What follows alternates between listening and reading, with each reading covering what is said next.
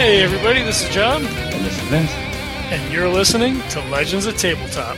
Creating legends one die at a time. Hey everybody, we've got something a little bit different for you today. We just came back recently from Necronomicon in Providence, and we recorded a bunch of panels while we were there. Two of the panels are our own. The first one here that's being released is a panel on technology and gaming.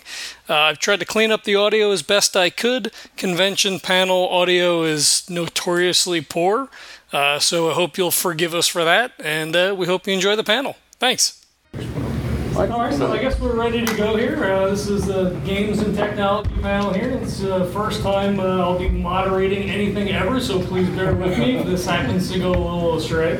My name is John Haremza. I am the co-founder of the Legends of Tabletop podcast. We do actual plays, interviews with game designers and all that sort of stuff. So we're happy to be here and happy to be participating. It's my second year being here at Necronomicon, so we're pretty excited.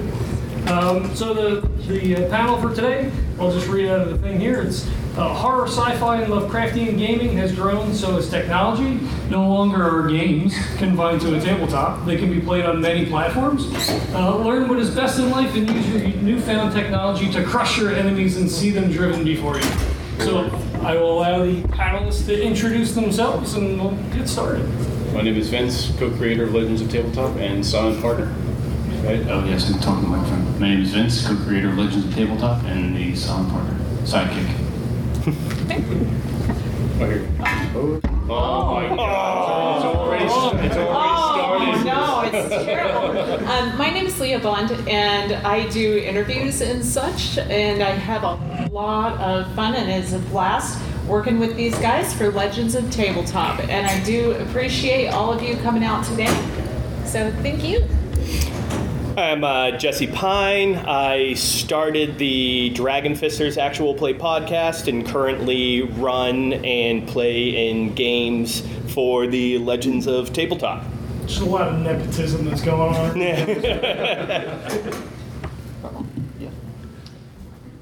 My name's Matt Hawkes from England. I've got a Facebook group which I called Board Game, which I put together. I run sort of gaming groups twice a week back home, and I've got my web shop where I sell games as well as part of that. And I've just been hosting some games here at the con as well for the first time this year, so that's been good fun as well. I'm Mike Lynch. I'm a part of the faculty in the Games and Simulation Arts and Sciences at Rensselaer Polytech, and Niels asked me last night to join the panel. I have no idea what I'm in for. Hey everybody, my name is Ash. I am a Gothic Studies graduate student. I also do game studies. I look at narratology and how do we convey things through game mechanics primarily. I also probably, like a couple of the people here, found out I was going to be on this panel like a couple days ago, so yeah, it's going to be awesome. Been a sort of catch as catch can as we've been coming close to the con here. Gaming used to be, the kind of thing you did in your basement, you rolled dice with stubs of pencils and big erasers and colored your dice with crayons and things. But we've moved, out of the realm of that into, more digital media. We have things like Roll20 and Dice Apps and all these different things. So the first question I'll ask to the panel here, is that a good thing? So do you allow technology at the table? And if so, what degree do you allow technology at the table?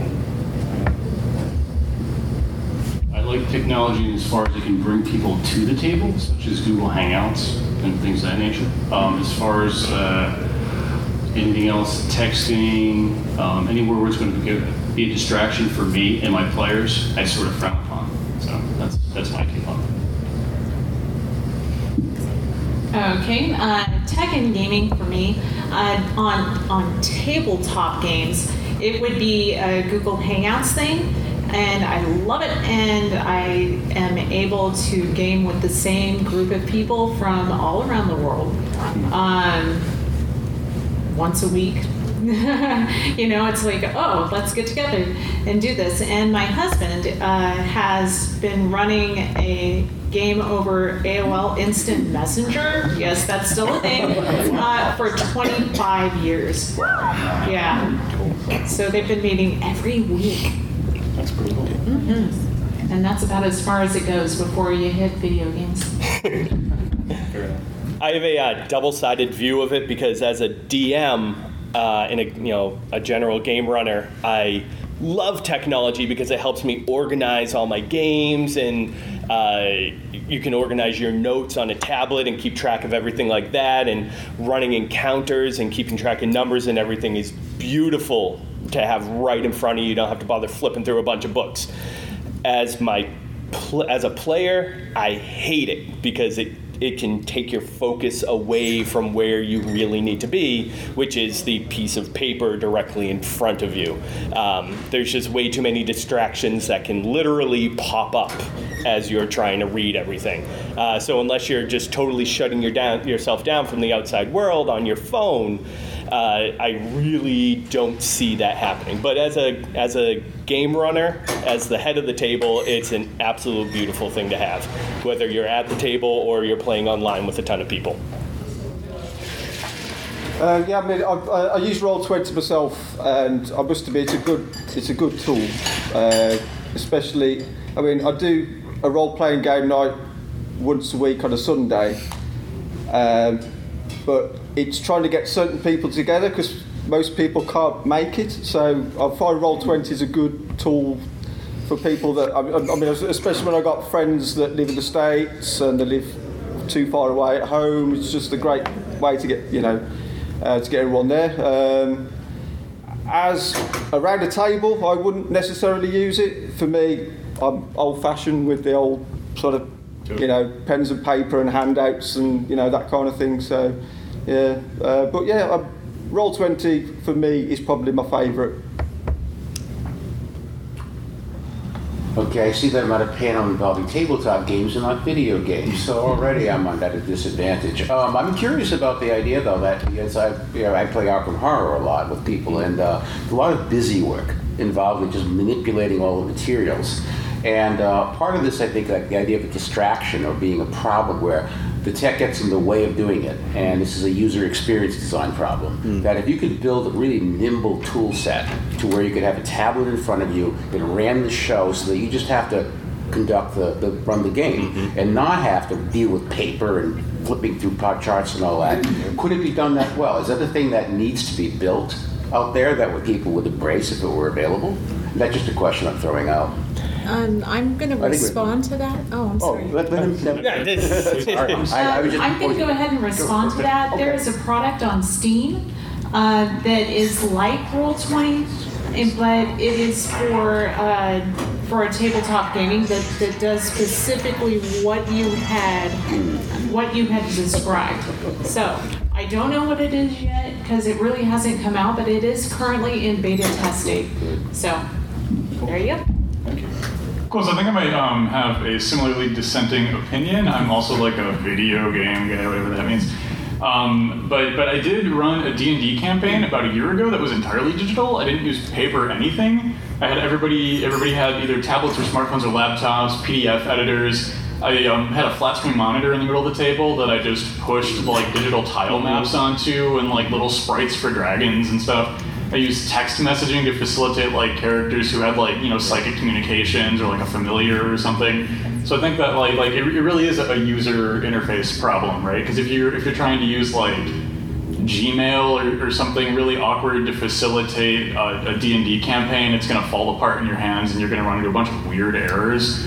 But if you think ahead and you plan intentionally and you're like, okay, like this is how I'm going to make it work, and you iron out the kinks before you start playing, it can really streamline the process, and then you're not like, fumbling through a stack of game manuals searching for like, I don't know, like the range of a particular fireball or something when you could just like Control F fireball and then it just pops up and you can scroll right down to it. Did you write code for this? You actually built all the code to build this? No, I am way too lazy for that. I used pre-existing stuff. I just stuck everything together like a lazy bastard. That's proper. That's fair.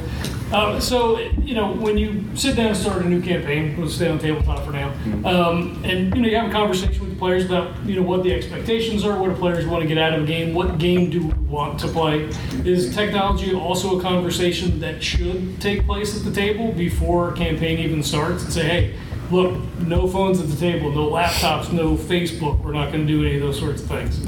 Yeah, I think that's definitely part of a session zero type situation where you want to lay out all the rules ahead of time, and that's going to have to be, especially now in this day and age where everybody has a cell phone. A lot of people want to just roll up a character on an app and all that kind of stuff. So yeah, that's definitely a conversation that is required to happen at the front, or else you're going to have somebody that shows up with their cell phone and is checking Twitter all the time. And, I wouldn't necessarily say like ban everything ahead of time, but just lay out the guidelines, and that definitely has to be one of them. I agree. Yeah, absolutely. Sure. I mean, everybody's busy, you have kids and things like that, so you can't be completely incommunicado for, a 4 or 5 hour session for, D&D or whatever you happen to play. But there should be some expectation that people are there because they want to play, they want to have a good time, and that everybody is fully engaged at the table. Does anybody have any bad experiences with that at the table where they have had players that are just completely disconnected from games? Yeah, I've had it a few times with on the gaming nights where people are they're not focused on the game, they're just on the phone, they're just texting or they're messaging, and that can get frustrating because you're trying to be polite, but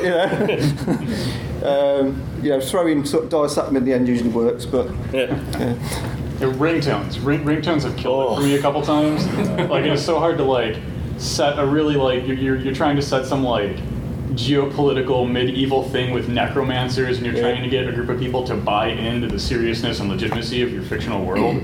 And then Thriller pops up. It's just the ultimate plus skill. Take it completely out of the game. Right? Yeah. Or even worse, if you're trying to set up a horror vibe and you're getting everybody into it, and all of a sudden it's do it. Nope. Cut it. Well, you're talking about focus too. I mean, it really doesn't matter if your focus is removed, whether you're playing complete with your character sheet, whether it's paper and pencil or you're on an iPad. You can just be flipping through your iPad through your character, looking for the rules, or you're flipping through the book. I mean, so it really comes down to a matter of focus. It takes you outside of tech or paper and pencil entirely. Yeah. I guess I'd ask the question in terms of just simple courtesy or politeness. I mean, it's like turning your cell phone off when you're in a movie theater. It would seem that, I mean, you have more experience at tabletop running than I have, I'm sure. So is it a question of players these days just don't care, or they don't respond to suggestions please do get into the world they're about to enter and turn off these peripheral devices because they are distractions. Mm-hmm. And if it's going to undermine the world you're trying to create or the mood you're trying to set, it seems that players have to sort of go along with that, and that's part of a precondition of sitting at the table. Mm-hmm. And if you're not prepared to do that, it would seem that something else should be done. I suppose it depends on what era you're in. I'm analog. I did not grow up with a cell phone. I just did not. So right now, this is a treat for me. But I know when to turn it off and when to use it, and when to say, all right, well, this is enough. I don't need to be that connected. And set it aside and be engaged with the group in front of me. Yeah, I think it's all a lot about obviously talking with your play group ahead of time is helpful. And then it depends on what kind of game you're sitting down to play. If you're sitting down to play a few hours worth of Flux or just some tiny quick fun game, it doesn't super matter if somebody's Beyonce ringtone or they start tweeting about something. That's not gonna tank the experience. But if you're doing some headier Dungeons and Dragons or Arkham Horror, a complicated long board game that has a lot of buy-in, that'll definitely poison the well. Yeah. The latest game you're playing would actually in the game is usually from the book or something. Oh, so in our Fear Itself campaign that we have currently, it's a modern day setting. So in some instances, it's you have the technology and you can include it into the game, but that is a specific situation with a modern setting where you have all those things available and you can use them in game. Where, like you guys were saying, you could send text messages if someone has psychic thing, or someone literally texts you in game and the GM just sends you a text message. So there's interesting applications that you can apply to that in your tabletop gaming. Do any of you specifically use music, sound effects? Is there any mood setting things? Is there any aspects of technology that, at least for the tabletop people, are using that to set mood and tone and sort of create that immersion with technology? Yeah, I've definitely in the past used various soundboards to give.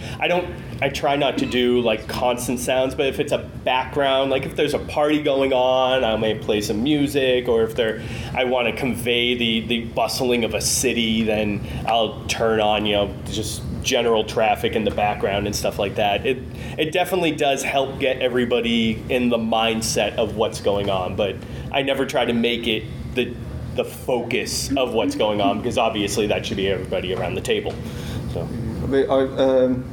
I ran a Call of Cthulhu campaign, and it was set around a jazz band, and they were playing certain songs at a concert. So obviously went onto YouTube to find all these songs, and then when the time arose, I started playing them, and it just added a bit more feel to the game. Yeah.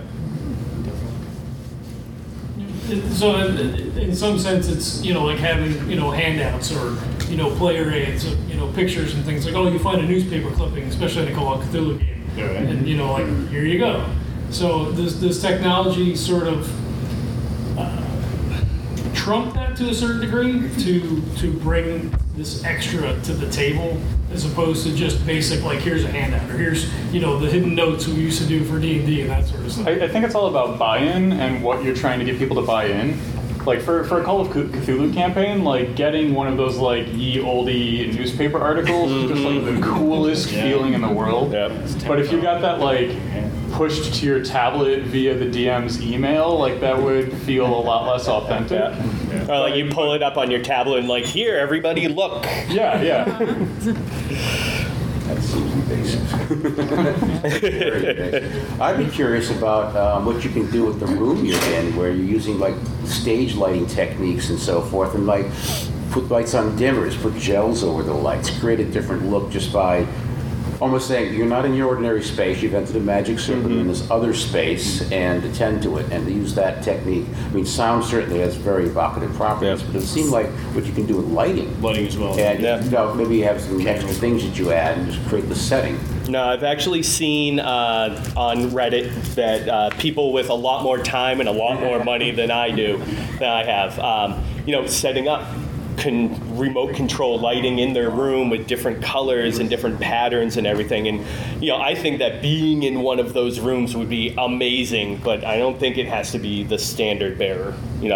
That's kind of the height of what's possible, but I don't think that it's something that everybody should strive for.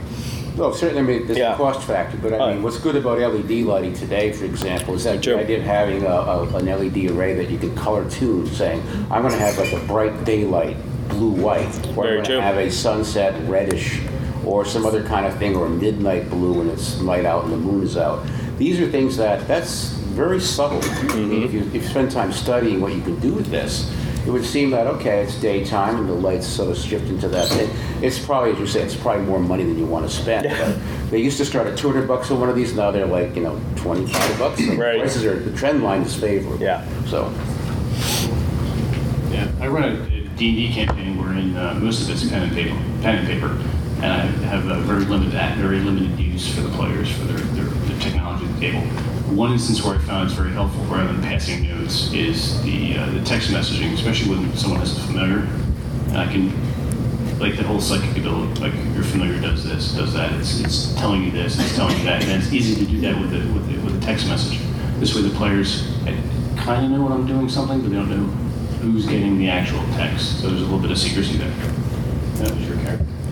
Yeah. And just real quick, going back, you were saying that setting up the room and everything, I think that a good comparison between being at home and being at a table and being able to do all that versus online gaming, that, while Roll20 and Google Hangouts and everything is great for getting groups together that maybe normally couldn't meet up in person, there's a lot that you can do that requires being in person. It's very hard to play music and set lighting and do all this do sound effects online, because you can on Roll20, because I use the sound effects on Roll20. There's a little audio section for it. Oh, right. Very nice.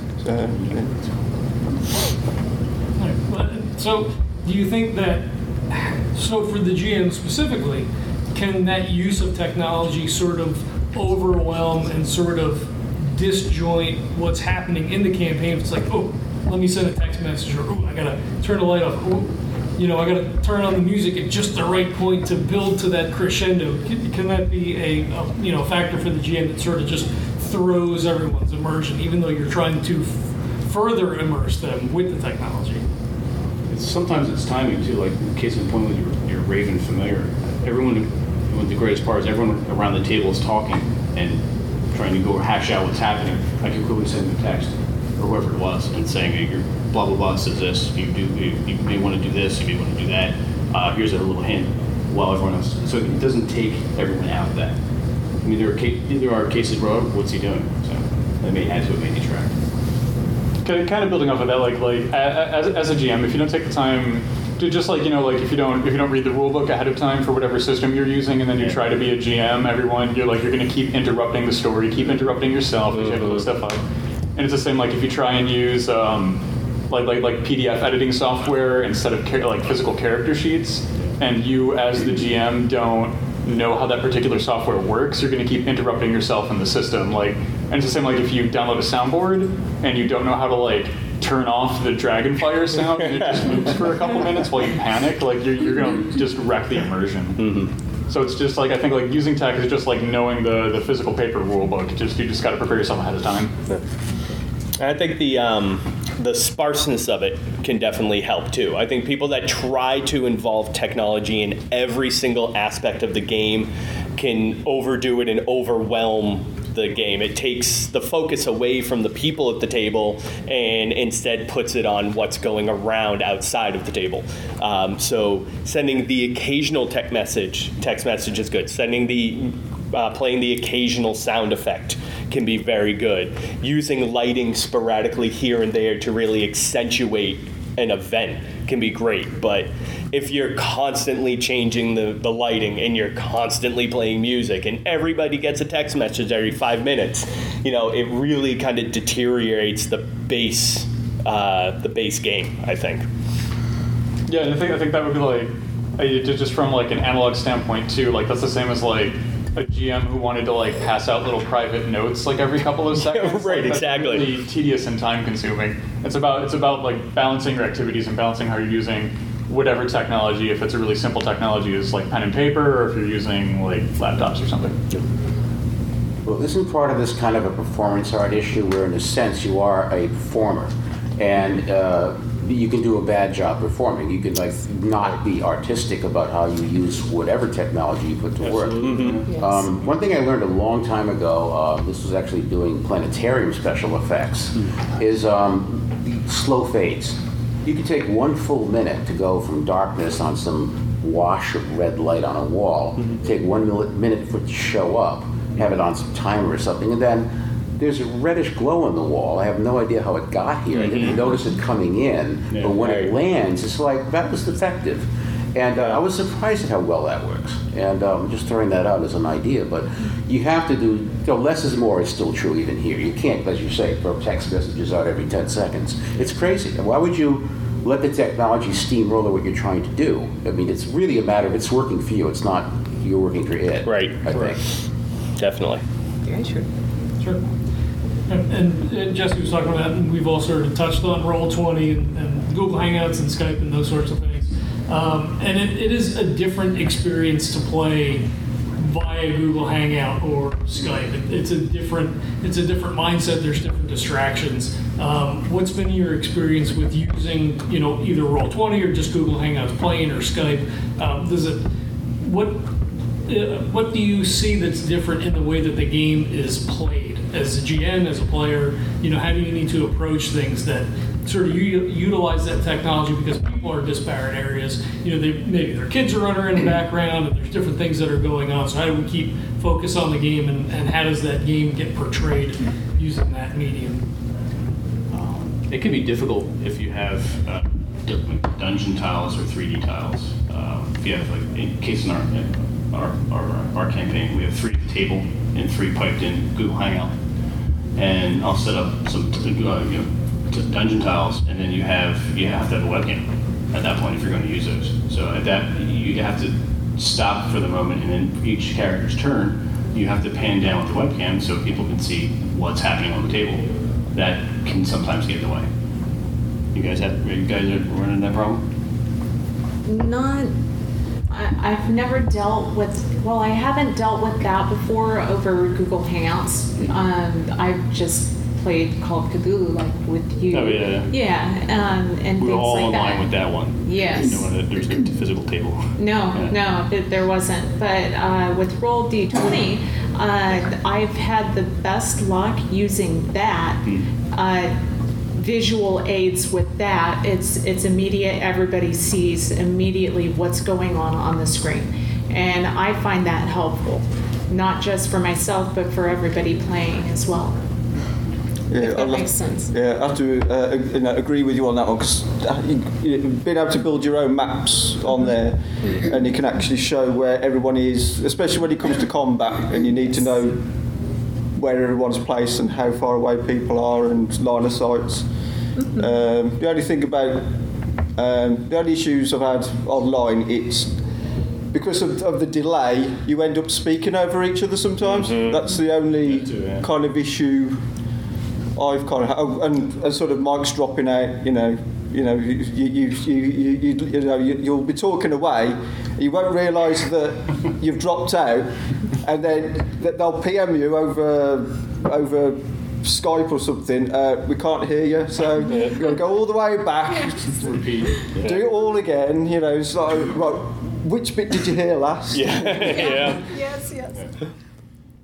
I would say the one thing that I really do like, because we were talking about focus earlier too, is when you're playing an online game, I find that the players are a lot more focused on what's happening, because you can't just talk to the person next to you.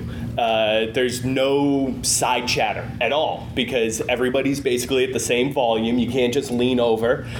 So you really have to kind of listen to what's happening to the other person, because if you start talking, then you're just going to absolutely interrupt what's going on.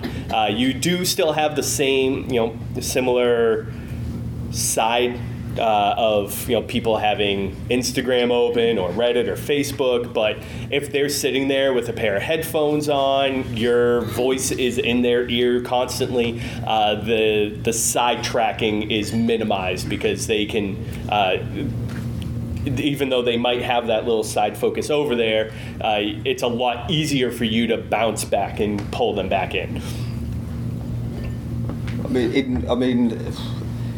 In my defence, I have actually been playing a game and with the headset on and actually made a cup of tea whilst the game's still been playing.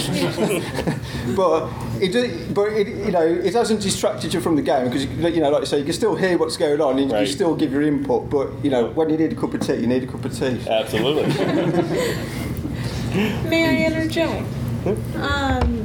Okay, great. The one thing that I do find irritating about Google Hangouts and Skype and things like that, you'll agree with me, I'm sure. I'm sure. If the person that is not talking does not mute themselves, and instead you're left with a bunch of click-me, click. Yeah. Yep. So that's about it. That's true. I do mute. Yes. Yes. Sometimes I forget to unmute, but Necessarily bad. Yeah. And maybe this is less of a technology issue, but more of a storytelling issue with playing games online. I feel like there needs to be a more descriptive aspect to things, like to get people engaged, because you don't necessarily, like in the campaign that Vince runs, we do have minis on the table, and there is a pause while we pan cameras and kind of like, no, move to the characters right, 4 spaces. But to get everyone, sort of in space where games where we're not using minis, there needs to be more of a descriptive aspect, like just of the room, of the motions, of the action, to really tell the story and keep people engaged in that regard, because there is no visual prompt. I mean, we've played games where there was no, people just had cameras off, and we were just essentially sitting playing a game, just the old school, but just not at the table. So you've played in my game.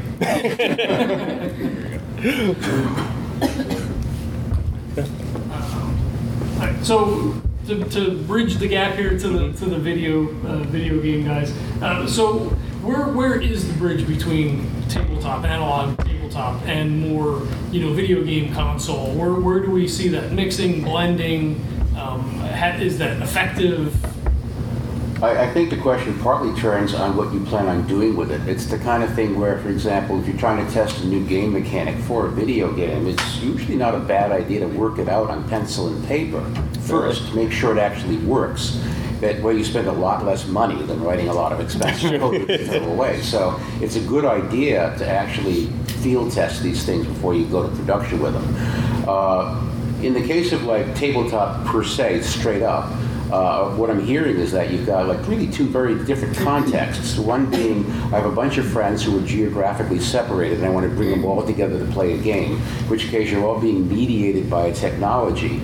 And all the usual problems attend, lag, delay, dropouts, not muting, all of these things come up and they interfere with what you're doing because, let's face it, this stuff is not working perfectly yet. Okay. We haven't figured it out completely. On the other hand, the idea of having everyone at the same table where the players are committed, then the idea of what tools can we use there, like the idea of this little handy thing on a tablet that I can run the show as the GM and make all these wonderful effects happen, subject to my budgetary limitations and time and effort putting it together. But wouldn't that be useful? I mean, I don't think anyone's really addressing that except the one you say is coming up on Steam, possibly. Yes. When you think of all the busy work and running D&D or something like that, wouldn't you love all that to just be done for you? Yes. And just concentrate on the experience? Well, and also, I'm just going to speak to the back of the room here.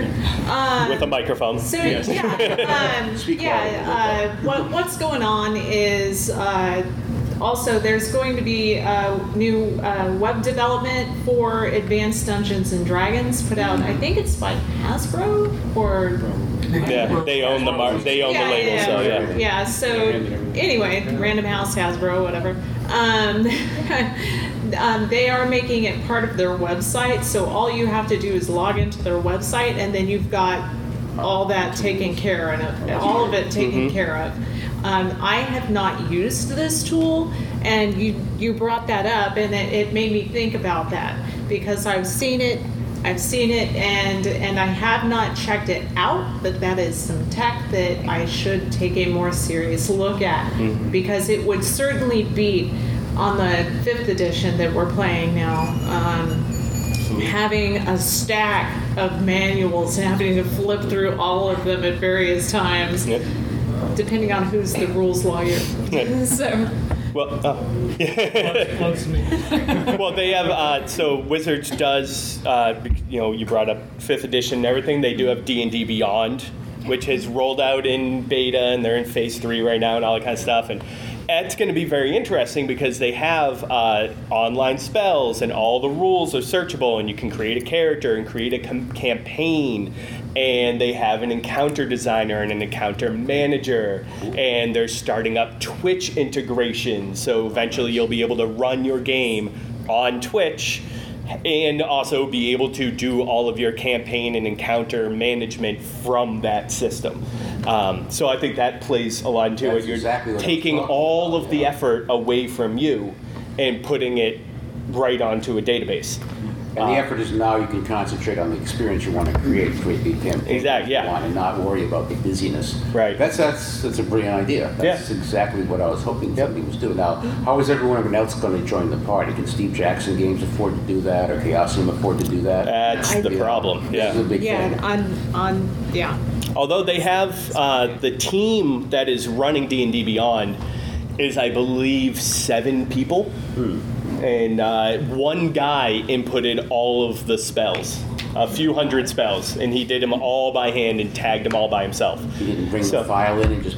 Right, it didn't all just magically go. It's already on the computer. Why don't you just turn it into Right, it's easy like that. Well, it's good that, at least you don't need a development team of 20, 30, 40 people in order to put something like this together. If you are 5 or 6 people and you want to take the time to do it, it's feasible, at least. I know Warhammer was doing things like that with apps that would help you all play Warhammer. That was the thing that got me thinking about it. Kind of going off of that too, I mean, like, World of Warcraft, Final Fantasy XIV, Secret World, even RuneScape, like they've done all of this. Like all of the back end of being a DM is entirely handled by the code of the game, and you can just play with your friends as whatever roleplay character, and you get your stat sheets, you get your treasure, you get your weapons, you get your roleplay experience, and you're somewhat limited in what you can do. Like you can't like wish in something that the way you can in D&D. You know, you can't have lightsabers in something that doesn't have the licensing from Star Wars the same way you can at your home table. Are you playing Rips? But yeah, they're I mean, like massive multiplayer online gaming, and it really does a lot of this, like translating the tabletop roleplay experience into a strictly digital sphere. Yeah, I actually think a really good bridge for that ways back was Neverwinter Nights. Yes. Is that you had the single player option, and that was great if you didn't have a lot of friends around who wanted to play with you, and you could still kind of get that D&D experience.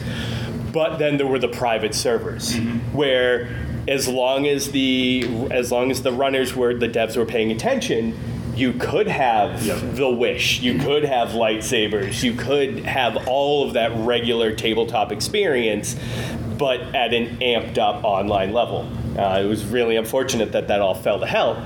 But, you know, it's one of those things where for a moment it did make that dream come true of like a really good interactive online RPG experience.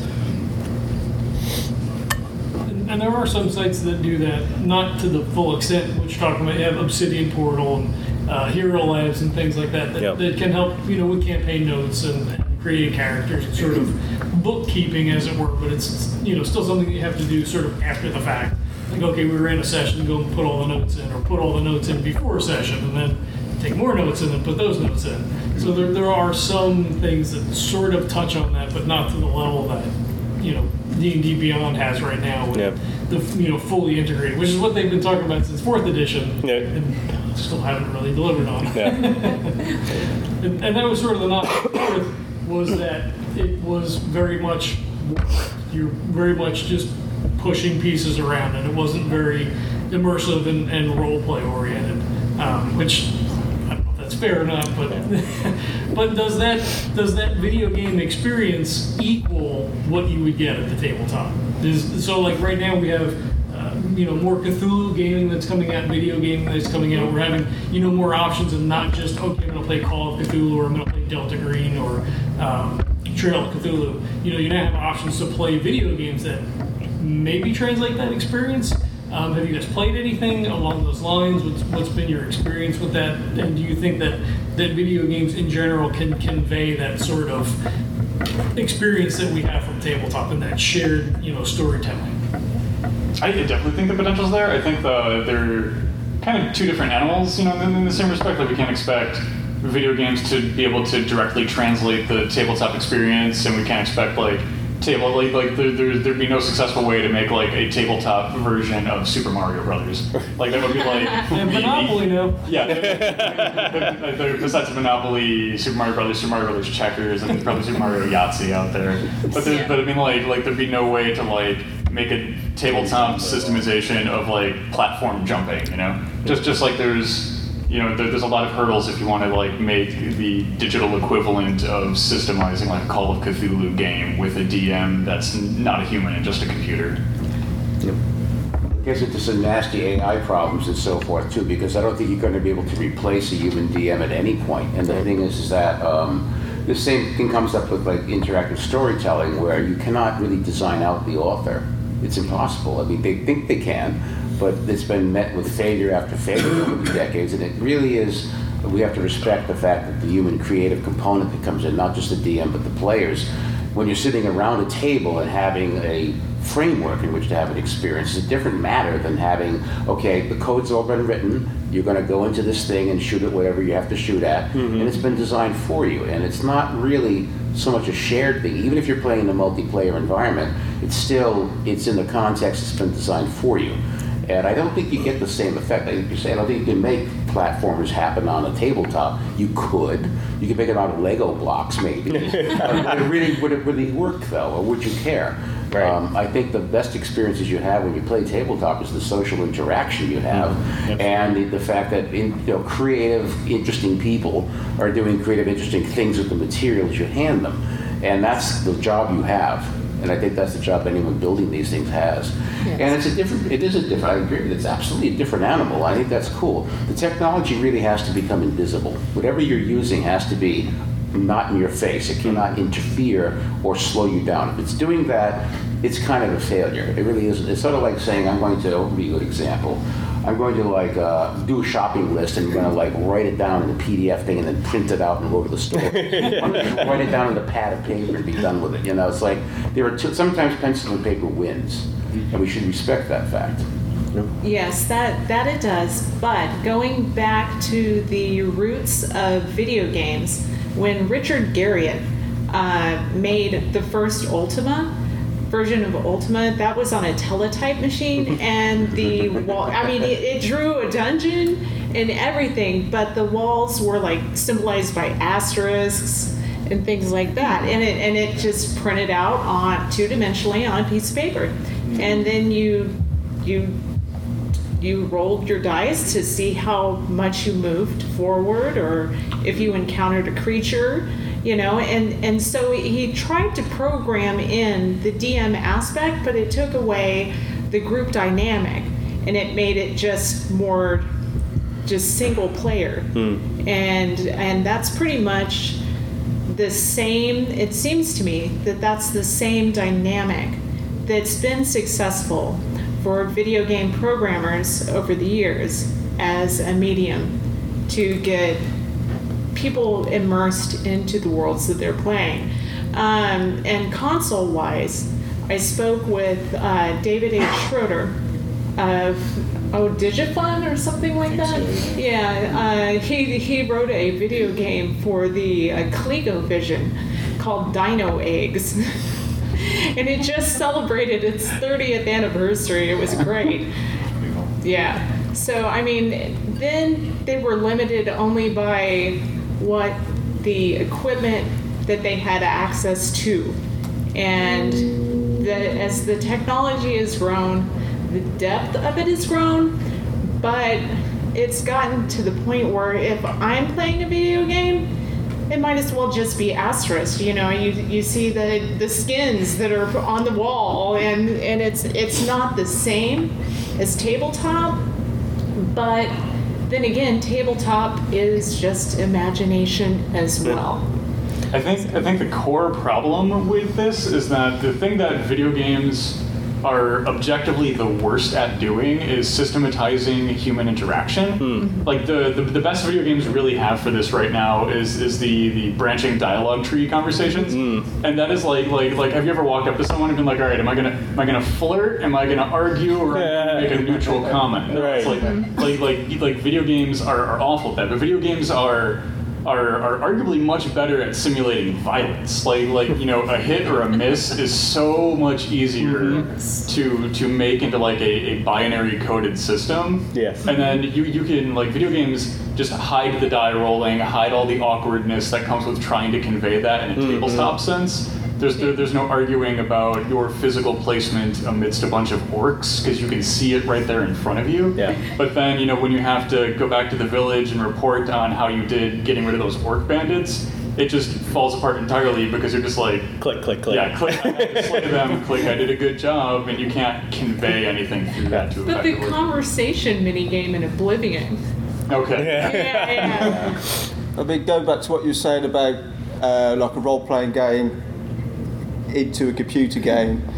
I think Cthulhu works better with point and click, because Dark Corners, the old Xbox game, started off really, really well, but then it just turned into a first-person shooter, and for me that wasn't Cthulhu, H.P. Lovecraft. It's more about the investigating, and I think the point and click. There's an old PlayStation 1 game, which I forget the name of. I've actually got it.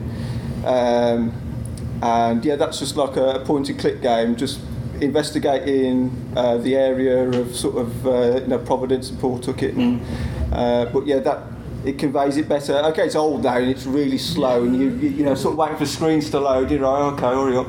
But I find it more fun, to be fair. You know, so. Speaking of cosmic darkness in video games, how many of you have played Eternal Darkness on the GameCube? 4 times. Yes. Great game. Yes, Eternal Darkness, Rule of Rose on PS2. You got one person. There you go. Yes, I love that. You have a new friend. Did you Back in the day, you guys. Huh? I was like, I pre-ordered it back in the day. Oh my goodness, I dug it out of a discount bin for $10. What game is that you mentioned? Rule of Rose. Okay. Unfortunately, it has been banned, and they only made 10,000 pressings of it. Yeah, in the UK it was banned. It's kind of racy, but at the very end, have you unlocked the skins for Brown? Oh, there's a Shotgun skin and an Amigo skin. Oh gosh, what other Mythos video games can you think of? I had one. I bought a copy of a game. It was called the Necronomicon, and it was the late '90s, early 2000s, and it was a PC, and I tried playing. It was one of those where it was like some video narration, but most of it was like you're trying to travel through, leave a house, enter a town, go from place to place, but the video motion itself was extremely limited. You pretty much had arrows, and you had to click, and then it was almost like a that's that game that I was on about there. But you have games like Myst and Riven and things like that did similar things. It wasn't like there was an extreme limitation of movement. It was almost like you could look left and right through an alley, and if you wanted to go, you had to move a direction, and it's like you're transported there, you're transported here, but like there's something like on the box it's like, oh, unlock the mystery, and you're like, I can't go anywhere, I can't do anything, so like I'm sorry, I saw you raise your hand. No, what's that? you mentioned Eternal Darkness. Oh yes. Frankly, they actually tried to make a sequel to that. Yes. Kickstarter. We got the same team together from Silicon Knights, and it was a disaster because they were asking for like $1.5 million. And then they did a second Kickstarter, and there was no success with that one, even though they're asking for a fraction of that. Frankly, I think they should simply do an HD version of the original game and release it. And it would be a bestseller. It is easily the best Lovecraftian computer game ever made. Yeah, you have to think about a game like that. I bought my GameCube just for that game. Yeah. It's the only game I played on my GameCube. Same. You have to think about how many people owned a GameCube back then, and then how many people happened to stumble across that game. The percentage of population is incredibly low. So the chance that you're going to be able to actually kickstart anything like that is absurd. So. Red Wasp Designs. What was his name? Wasted Land. Huh? The Wasted Land. Yes, a tablet game, and that's the thing about survival horror video games is it's so clunky to control, but that helps add to the atmosphere of fear. Oh gosh, can I not get this done soon enough? How am I going to move? You know, if you get that clunky movement control. I mean, and I got some of that with the Wasted Land, but I never have been good with RTS. Oh, what's going on? No, just, I mean, Ash mentioned The Secret World. If you want to talk about Mythos, like, that game has, and I wish they had been able to come here, but they're at another convention in Europe. But that game, you start out in Maine, of course, because it never happens in Maine. And you're fighting against, like, old ones, basically. Yeah. I mean, and you have townspeople that are turning into fish people. Yes. So that game, and it's really brilliant. I mean, if you haven't tried The Secret World, definitely check that one out as far as Mythos stuff goes. It is important. They just didn't they basically just shut down the online now it's basically a single player game, right? I think it went to Origins. They relaunched it. You can still do the old one, but you have to jump through some hoops to get it to work. Yeah, so the Secret World, which was the first iteration of the games, the servers are still running. They've just basically stopped development on it. They relaunched it as Secret World Legends. So now it's more of kind of like a third-person action RPG, but it still has the MMO aspects. You can still join up with people, do all the quests and dungeons and all of that. It's the same story. They were just like, we want to refine the game mechanics and we want to, New engine. New engine and stuff like that. So they just essentially relaunched it.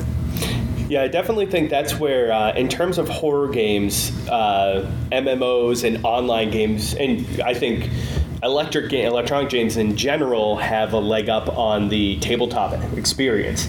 Because it's one thing to be sitting at a tabletop, even if you darken the lights and set a mood to be the and then there's, a Shoggoth next to you, and everyone's like, ooh, okay, I roll. As opposed to if you're, sitting in front of your monitor with your headphones on, dark room, and then all of a sudden you turn your camera and there's this giant fish thing, that's going to scare the hell out of you. So I'm kind of curious about like old-fashioned, like text-based adventure text, or things like the old-fashioned multi-user dungeons, which can be multiplayer, and make the experience like purely literary, where you're doing away with any visual component. And of course, this is good for your budgets because you can do that. And all the tools you need to build these are available, like this Twine and Incubator and so forth. And you can build these for free. And now the burden is on you to tell a story and use the literary effects. Does that have any resonance with anyone, or is that the kind of thing that's like maybe too much trouble for it to be worth your while? Well, I'm actually interested because I've done, play-by posts in Facebook games and things like that, but I'd really like to know if there's any market out there, and if it's been done of just, hey... There's no market. I mean, you will not be able to... anyone doing interactive fiction kind of knows you do it because you're going to get out there and put it out there. We actually have somebody who makes money doing that, don't we? And but it's hard to monetize that because it's not stale so much, but everyone wants the visual. And so that's what drives the market. But to do a more literary thing, like the old Infocom company, Zork, games like that, they did very well for a while, but then the video came along, the visuals came along, and I think you're never going to get the broad swath of the market that's going to be content with just words. So how do you play that? At the same time, some very satisfying things can be made. And speaking of Infocom, for those who don't know, they were pretty much the interactive fiction company back in the late 80s, early 90s. And they made a Lovecraftian game called The Lurking Horror that was set at a fictional version of MIT called George Edwards Tech, or Dewey Tech. And it was kind of a blend of King and Lovecraft, and it's a fantastic game. There's actually been a number of interactive fiction contests where people create using tools like Inform and other engines that basically it's an interactive fiction engine where you create data files and the parser is already built for you, so you don't have to trouble yourself with parsers and so on. You just create the textual data. And one of the award winners was a game called Anchorhead that's set in a New England town called Anchorhead that's adjacent to Arkham. And you're investigating, you're a recently married woman who's investigating the ancestry of your husband. And so it's a very creepy little game. Kind of going off of some of the things. But going off of that, I mean, like Twine, like if you want to get into building your own video games and you don't want to learn code, you don't want to work with graphics, you just want to do something that will take you like a 30-minute YouTube tutorial to learn, like check out Twine. It's free to download and you make interactive text-based games. And some of them are really successful in conveying a lot of horror aesthetics. The one that's coming to my mind is My Father's Long, Long Legs. It's free to play online, and it is just the weirdest game. And it's it's interactive fiction, so it's got all these branching paths, and it's just a really bizarre little game. And like you were saying, there's not a lot of ways to monetize Twine in these HTML-based games because the overhead's so low. What would you even charge for it? But they have launched careers. I mean. This book is a dungeon, started out as a Twine game, and now it sells for like $10 on Steam. And then Zoe Quinn, a part of her career was launched on the back of Depression Quest, which is a Twine game. So it's not it's not going to bring you the Call of Duty money, but it is a way if you want to start working with games and making games to try something out and get your name out there. There's also itch.io, which is a resource for this. A lot of games show up there, and some of them actually do have a $5 or $2 price point. So you can get games that have a modest amount of monetization, but your tools cost you zero. Yep. I mean, you download it, you have drive space, you're basically set. It's really entirely driven by what you can dish up by way of your imagination. If you can do that, you can do it. But text-based in any sense is probably tough to monetize even under the best of conditions. I was going to ask, when you're referring to text-based, you're referring to like Leather Goddesses of Phobos? Leather Goddess of Phobos, yes, another great Infocom game, and you know that one, right? Leather Goddesses of Phobos, it's legendary. The story behind that is that Infocom was being acquired by Activision. They made this like really cheesy B-movie kind of a science fiction story. The working title in-house was Leather Goddesses of Phobos. And some Activision vice president shows up and says, "What are you working on?" Leather Goddesses of Phobos. That's a working title. No, it's a great title. We're going to ship it that way. And they did. So, I mean, then Infocom died shortly after. Go figure.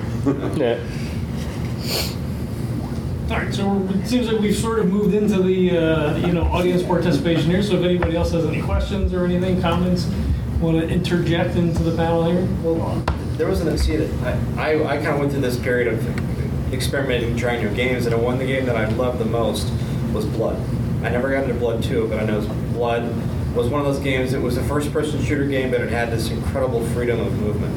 And instead of minions, you had zombies and cult members with machine guns. And it was like, instead of Ash, you had this cowboy. It was like a combination of, like, if you took Indiana Jones and put him into a Lovecraft novel. But remember, it's one of those things. It was like based on Doom, it was kind of the same trend where it was like Doom and Half-Life, but it was like lots of carnage and corny sound effects. But I found Chris, your statement just brought up for me Eldritch. Oh, okay. Eldritch. It's a roguelike that is built much like the original Doom. Yeah. But it is very mythos-based. Like you wake up in a library and you have to read tomes, and it'll take you to different areas, and you have to fight deep ones and all kinds of fun stuff. And another one is it just slipped my mind. And you had something that you were going to say. Yeah, I know it's kind of broad, but I was wondering what y'all's 2 cents was on Bloodborne. It's amazing. Everyone should play it. That sells that. Full stop. Yes, but is it Lovecraft? Yes. Yes. It is. It's not mythos, right? You're not going to find Shogus and Deep One in Arkham, and you're not going to kill something in Miskatonic. But to say it's not drawing heavily from Lovecraft's fiction would be a terrible misrepresentation of what the game is doing. So Lovecraftian, absolutely. Mythos pastiche, definitely not.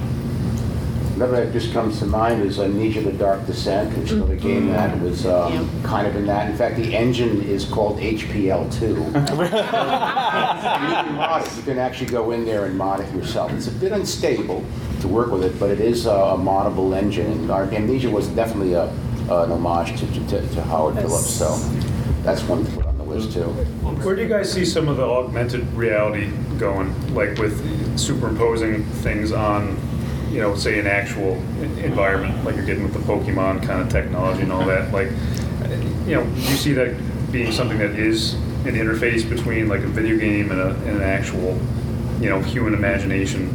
Absolutely. I'm just going to hop right in here and say absolutely, because my friend Art Bell, I'm not Art Bell, Matt Bell. I've listened to Art Bell in the past. He's great fun. My friend Matt Bell, we've worked together in the past making music creation in VR with the helmets and all of that augmented reality. I can definitely see a big future in that, but the only stopping point for that right now is the price point. And the only thing that's going to happen with that in the future is the price point will drop. And as the price point drops, more people will hop on board with this and it will gain in popularity. At least that is my hope. And if anybody out there has access to a VR headset thingamajig, Euclidean is a VR Lovecraftian game. It's on Steam. It's like $10, $5, something like that. Okay. And it's really, really fun, and it's a really cool way to systematize a lot of the Lovecraft favorite adjectives, like bizarre geometries, non-Euclidean, undescribable. It's a really interesting way to try and visually immerse a player in one of those using a VR headset. Cool. Yep. So I don't know if anybody's heard, but it's a game called Canarium. It came out on Steam not too long ago. It's just pure mythos. Takes place right after Mountains of Madness. It is worth the play, and it's currently on sale on Steam. It's on sale right now. It's on sale right now. Yeah, my Steam budget. I was going to say, I got a real Lovecraftian vibe in Skyrim, the Dragonborn DLC, Hermaeus Mora, specifically that Daedric Prince. Forbidden tomes of knowledge, and you keep getting sucked into his crazy world. Hermaeus Mora. So kind of back to what you guys were talking about at the beginning with having tablets at the table. So we're actually in a game where everyone uses tablets for our character sheets. And so half of our group uses an app called Fight Club, and we use Hero Lab. And Hero Lab supports D&D 3.5, 4, and 5. And then they also do Pathfinder. Cool. And so we're running we're part of a 5 game. And it has all of your spells. It has weapons, so you can just, if you pick up a new weapon, you can find it in there and just drop it in and start using it right away. If you need to level up, you can choose your new spells. You can roll characters, and it's been pretty successful. We don't have a lot of problems with distraction. It really is. Part of it is your players need to be really dedicated and focused to playing the game. And also, as DM, you kind of have to be on top of it and watching some of our players. So we have one person sometimes will get a little bit distracted, and that's kind of call them out on it. But it worked out really well for us because we can take notes of things that happen right on our tablets. My handwriting is atrocious, so if I need to take notes that I need to be able to read an hour later, I need to actually type them out so I can write it all up. And then in past games where we've used it, we would use our tablets to take pictures of our dungeon if we had to end the game halfway through a fight. Absolutely. We need to remember where everybody was and what the board looked like, so we take pictures because one of the groups, our DM, ran multiple groups, and so she'd need to reuse all of her stuff. So we'd take a picture so the next time we come and we'd show her the picture and she could draw everything up, put everybody back in, and start right back up. So there are a lot of tools out there that are really useful for playing. And then also, as far as integrating board games with tech, you guys talked about Steam. There's actually a Steam app for Mansions of Madness. Normally that game takes forever to set up, but the Steam playing with it it makes it a lot more streamlined. It still takes hours to play.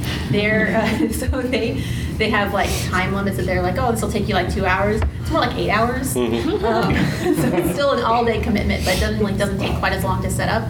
And having that interaction with the tech, playing it, we have a friend that does it on their big screen. It's really neat being able to integrate that.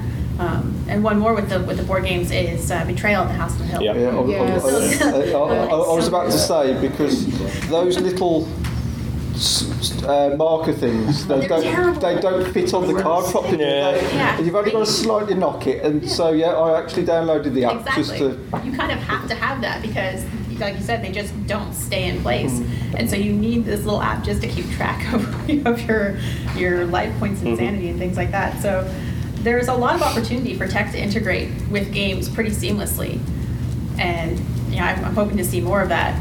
But if you haven't checked out Hero Lab, I love Hero Lab because it's just so easy to use and start up.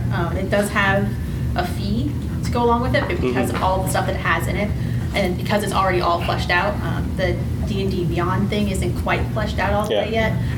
They primarily just have the SRD. I'm hoping that eventually they'll have more of the Unearthed Arcana stuff, because the character that I'm playing uses a lot of Unearthed Arcana, which is implemented already into Hero Lab. So that's definitely a tool that you can use at the table, because if you have people whose handwritings are just atrocious, using paper is not super viable. So that's definitely something to check out. I will say, I like programs like D&D Beyond and Hero Lab and Cobalt Fight Club is a good one for encounter creation. For ease of use, the one thing that always irks me about it, and the reason that I kind of detract especially new people to a system from using it, is I think it really separates you from the knowledge of the game and the mechanics themselves. Is that you can basically be like, okay, I want to be a human fighter, and I want my strength high, and I'm gonna just be and so roll that up for me. And I think that people start to lose the connection to the game itself from stuff like that, because then you don't understand how the numbers got there and why they're there. And so for a person creating a new character who's new to a game or really doesn't quite get it, I think that it can definitely be a hindrance to them later on when they want to explore, but they don't necessarily know how the narrative and the numbers connect because they've relied on a system to create everything for them already. Yeah, I mean, there are some apps out there now which teach you how to play the game as well. Yes. Which I find, quite useful, because everyone hates getting a new game and having to keep flicking through the rule book. So when you've got an app which goes through with you step by step and sort of tells you, what to do and how to set it up, I think that's pretty cool as well. Yeah. A couple radically opposing ideas. I wanted to clarify some things on Mansions of Madness. The first edition was a full-on board game where there was a keeper who had a scenario that was kept completely hidden from the characters, and then there were the players, 1 to 4 players. The second edition of it, which was released last year and is already the 20th highest ranked game on Board Game Geek, is an app-based game. Yep. So there is no more GM, there is no more keeper. It's the app that's acting as such and doing a lot of the work behind the scenes. Players still have tiles, they still have miniatures representing the monsters and themselves. There's still dice to be rolled, but you indicate on screen your success level, that sort of thing. And I think it's just a fantastic experience because it doesn't involve all the setup and the preparation time that's involved. It's a full-on co-op game, like something simpler like Pandemic is, but with a narrative. And what's remarkable about it is the fact that it's surprisingly replayable, because the first time you will lose, and I honestly think most of the scenarios are designed so that you must play it several times. There's no way to win it the first time because you don't know certain things. And as you play it successively and learn more, you will get closer to the solution, but it may take you several times. And things will be changing. Things will be in different locations each time. So it's not literally the same game each time. So the second thing I want to mention is that as primarily a board gamer, what interests me in gaming technology is manufacturing and mechanism technologies in board games, not electronic games. So for example, if you look back at a game like Magic the Gathering, that was a new technology. The idea of using cards in that way is a brand new gaming technology. Before that, games were stale. Now we have games like San Juan because of it. San Juan could not exist without the technology of Magic the Gathering. There are all sorts of, someone mentioned the idea that as certain technologies, I think Leah mentioned, as certain technologies become less expensive, it's adapted more. Yes. So card printing technologies, there's half a dozen card manufacturers in Europe now. And in Canada. Even more in the United States now, because shipping for specifically Magic the Gathering, there had to be facilities pop up to meet the demand that was generated by that game. Exactly. So, I mean, it's much cheaper for manufacturers to provide you with printed cards of good quality. And you're seeing so many companies producing fantastic looking miniatures. Yes. Or customized dice. One of my favorite current games is 1775 Rebellion. Yes. And it's got customized dice that are unique to each faction and cards that specify the differences with each faction. And you don't have to remember rules like my units operate this way and your units operate this way. It is built into the cards and the dice. And I'm fascinated by those kinds of technologies because it advances board gaming, making games easier to play and more immersive with a manufacturing technology. And I think that's just incredible. And I see a lot of electronic technologies like app-based games that are going to change how some games are made and some games are played.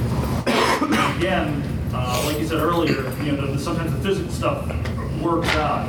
I remember a time where personal computers started becoming more popular, and everybody was like, "Oh, within a year or two, we're all gonna be balancing our checkbooks on our computers." Who does that? Let's see a show of hands. Nobody does that. That's not what we use computers for.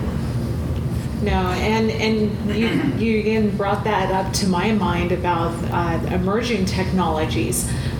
There is a gentleman, Arian Croft, and he is making his own games, designing them as CAD files and STLs, and where you can download and print your own miniatures for the game, your own terrain for the game, either that game or whatever terrain that you need. You can generate yourself.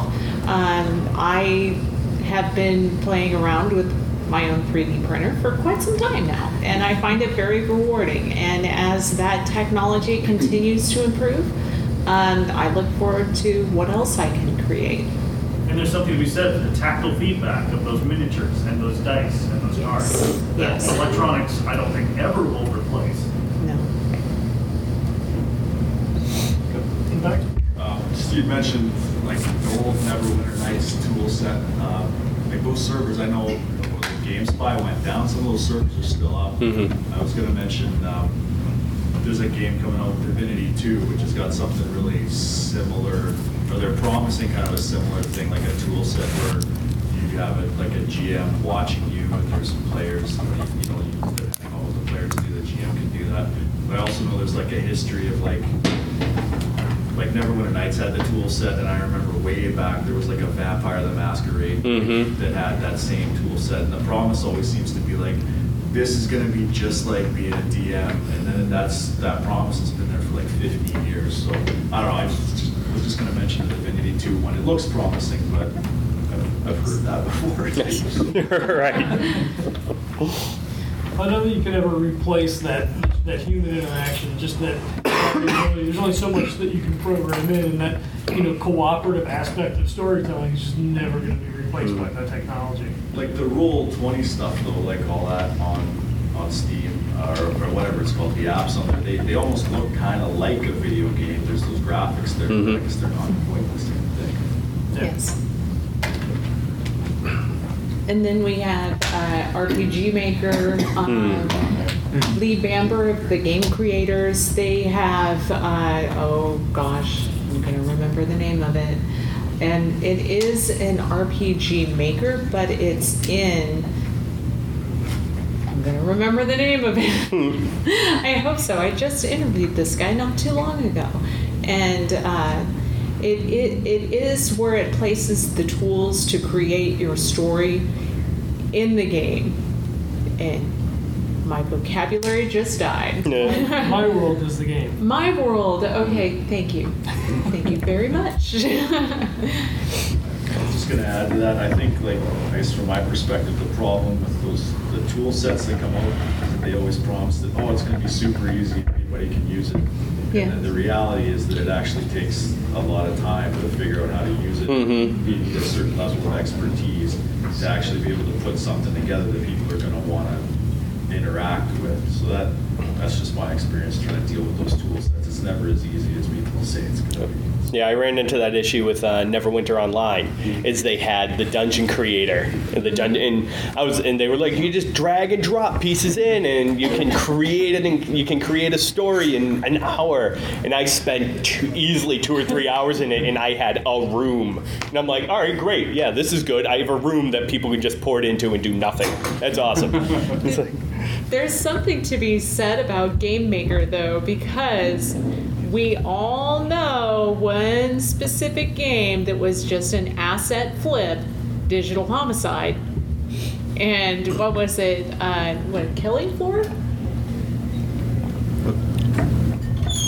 I was just going to go on to the virtual world creation. Yeah. I had difficulty with that because I tried to create a fully customized Minecraft world as a virtual walkthrough for a Call of Cthulhu campaign. Oh, nice. And I think it ended up bringing up more issues because I was trying to use representations and mods and trying to get details in there, but any detail that I wasn't intending was what the players pointed out. So it's the same problem online as it is at. If you put the emphasis on the wrong part, they're going to go after that instead. It would be like the paintings are just generic paintings that come up in Minecraft, and they'd be trying to find a clue. And I'm like, it's just the random painting that popped up.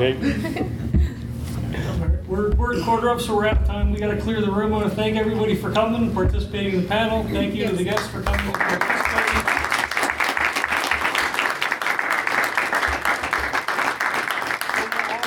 If anybody wants to grab anybody, if anybody still wants to chat, we're around. But thank you for coming and making this easy.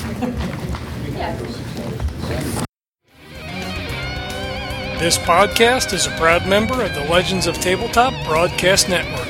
For more gaming-related content, please visit www.legendsoftabletop.com. Start recording. Okay, there you go. This thing is on. It's on. It's on. We're live. It's on? It's on? I'm right here. You can just talk.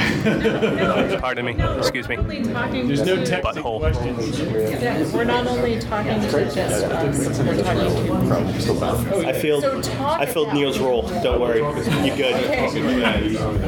Okay.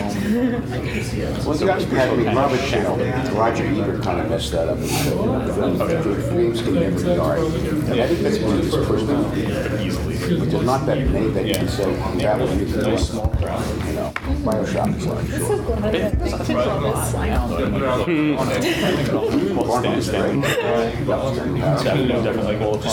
sure. Bomb, then you're taking the right? That's okay. I can tell the fanfic porn story about oh god, what is it? Yes, it does. It does. Oh, perfect. It's The Sims. Oh, really? The Sims fanfic porn. I have enough memorized to do that. That sounds like a horrible room clearing story. Yeah. Actually, it's just about all the laughter. Fair enough. We do some weird stuff at NotCon. It is a Japanese animation. There you go. Fair enough.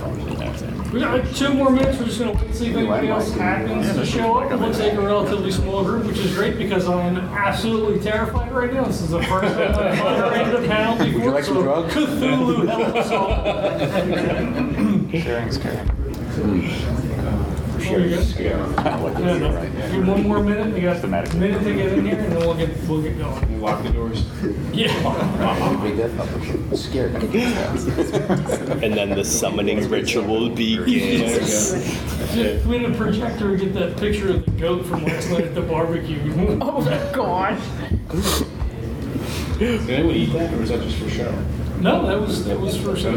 Although, who was it? Was that the Dave was telling me it was super It expensive. was Like $14 for like a little. Really? It's the experience that you're buying. Yeah. Right? It's all part of it. Hi, come on in. We don't bite much. What? I thought that was I mean, they made me bite someone to come in here. Did they? Yeah, I thought that was just what you did. The doors were It's closed. Lovecraft. The doors were closed and people thought it was a closed session. So Oh. Too many people. There we go. I think we just doubled the size of the crowd right there. Right? Beach College. There you all are. I was wondering where you were. That's a good idea. They're not grown-ups necessarily. I'm good.